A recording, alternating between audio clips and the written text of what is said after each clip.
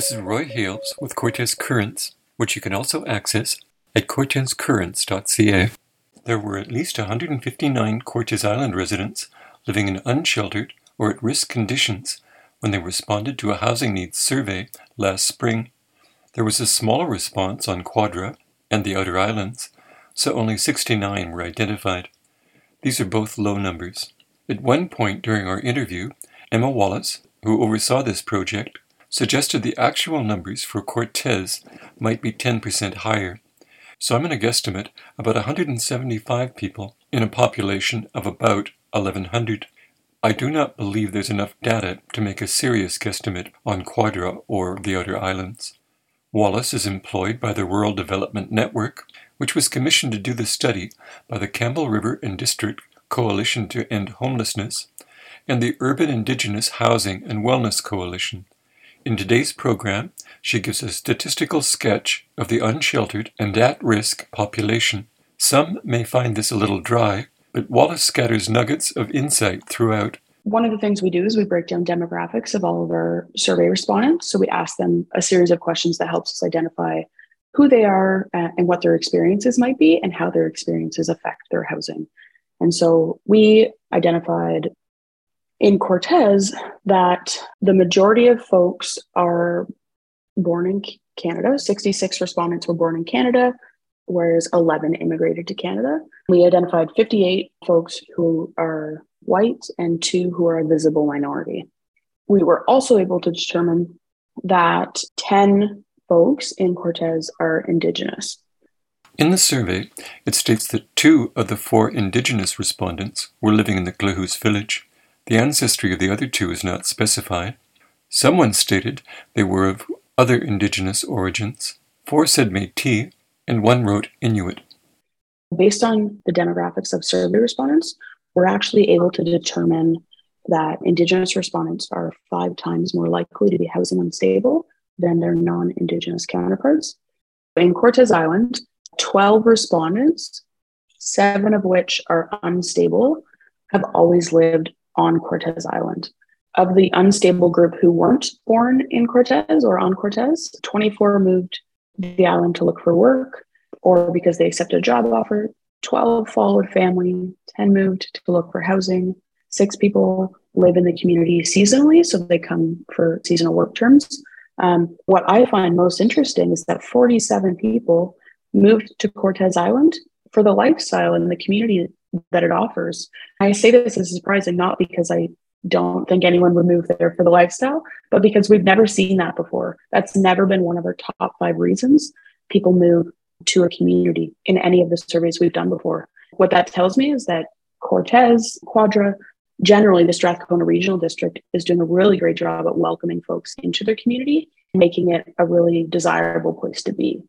There's quite a spread of educational backgrounds among the unstable respondents.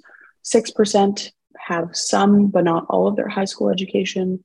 12 have either a high school diploma or their GED. 5% have an apprenticeship, trade certificate, diploma. 19% have a college certificate. 31% have a bachelor's degree, and then 6% have some sort of graduate degree, whether that's like a master's, a PhD, or like a medical degree. What's maybe really interesting, to at least to me, is that in Cortes, 75% of unstable respondents indicated that they were employed.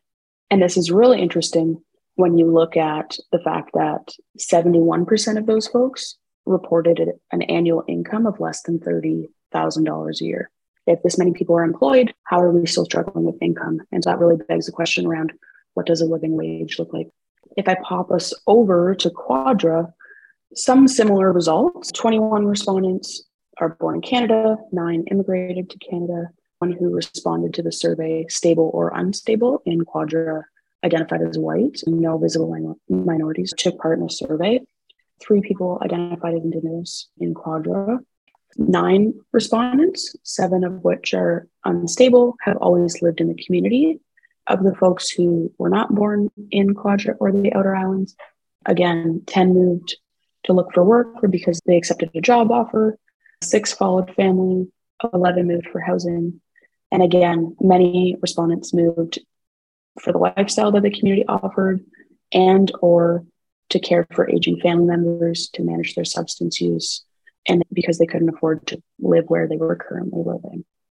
When we look at kind of education, very similar breakdown across levels of education.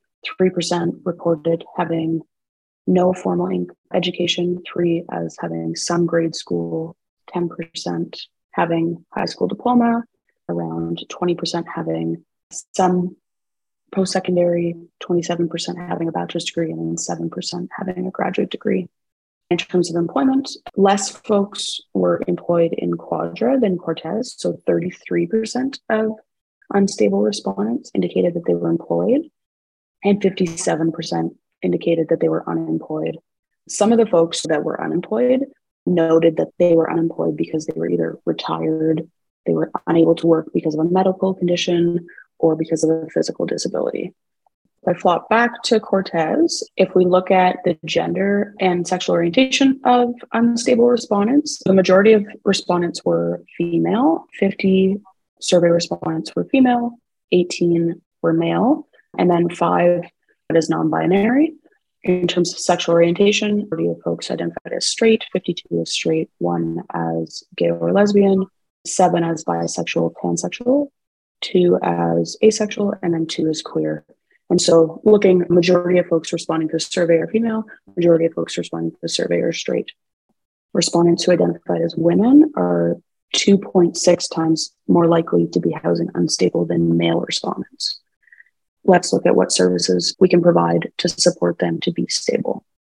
In terms of age breakdowns, 60 people responded to the survey were between 26 and 65.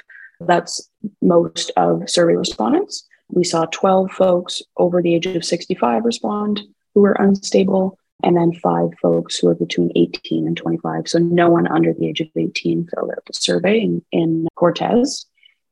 If I flop over to Quadra, very similar, 23 respondents as female, only 5 as male, and then 1 as non-binary.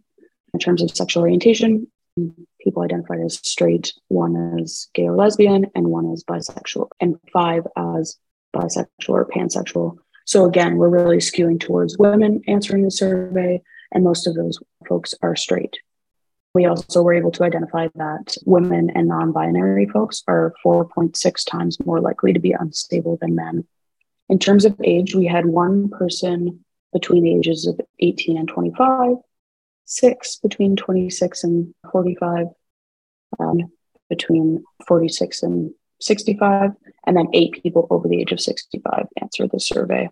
So 65% of unstable respondents in Quadra and the Outer Islands are 46 or older. So a bit of an older age range in Quadra who are answering the survey than in Cortez. What are the top 5 reasons for people being in unstable situations? I've broken this down 3 ways because there's slight differences throughout. I've broken it down as the top 5 reasons in Cortez, top 5 reasons in Quadra and the Outer Islands, and then the overall top 5 reasons for the entire Strathcona Regional District. So if I look at Cortez, we were able to identify that the top 5 reasons for housing instability were low wages, mental and physical health concerns, the inability to afford rent or mortgage payments. People were living in housing that needs major repairs. So they don't have windows, they don't have heat, maybe there's water or mold damage, there's a leaky roof, and their house is only available to them seasonally. So they're struggling to find housing year round. In Quadra, the top 5 reasons are number 1, physical or mental health concerns. And number 2, inability to afford rent or mortgage payments. Number 3, low wages. Number 4, housing in need of major repairs. So again, maybe they don't have windows, they have a leaky roof, etc. Number 5 is actually domestic or family violence, abuse, and or rejection. So really unstable households in that sense. If we look at the overall reasons for instability in Strathcona Regional District more broadly, the number 1 reason is actually inability to afford rent or mortgage payments. And then it looks like low wages, housing in need of major repairs. People are seeing an increase in rent prices over the past couple of years that is making it quite difficult to pay their rent. And then illness or medical condition. I think this is really interesting to break it down in these ways by 3 areas, because we can see, for example, in Cortez, one of the reasons is people can't find housing year round. So seasonal housing is very much an issue in Cortez. In contrast, in Quadra, many more folks are experiencing domestic or family violence and abuse, and that's really becoming challenging for folks to keep stable housing. And when we look at the overall picture, we can see that the top 3 reasons for instability are income related. People are not able to afford their rent or their mortgage. They're not feeling like they are receiving enough salary to pay for that rent or mortgage. They can't pay for repairs in their house. When we look at the bigger picture in terms of recommendations on what we need to do, we take all of these into account and provide some recommendations.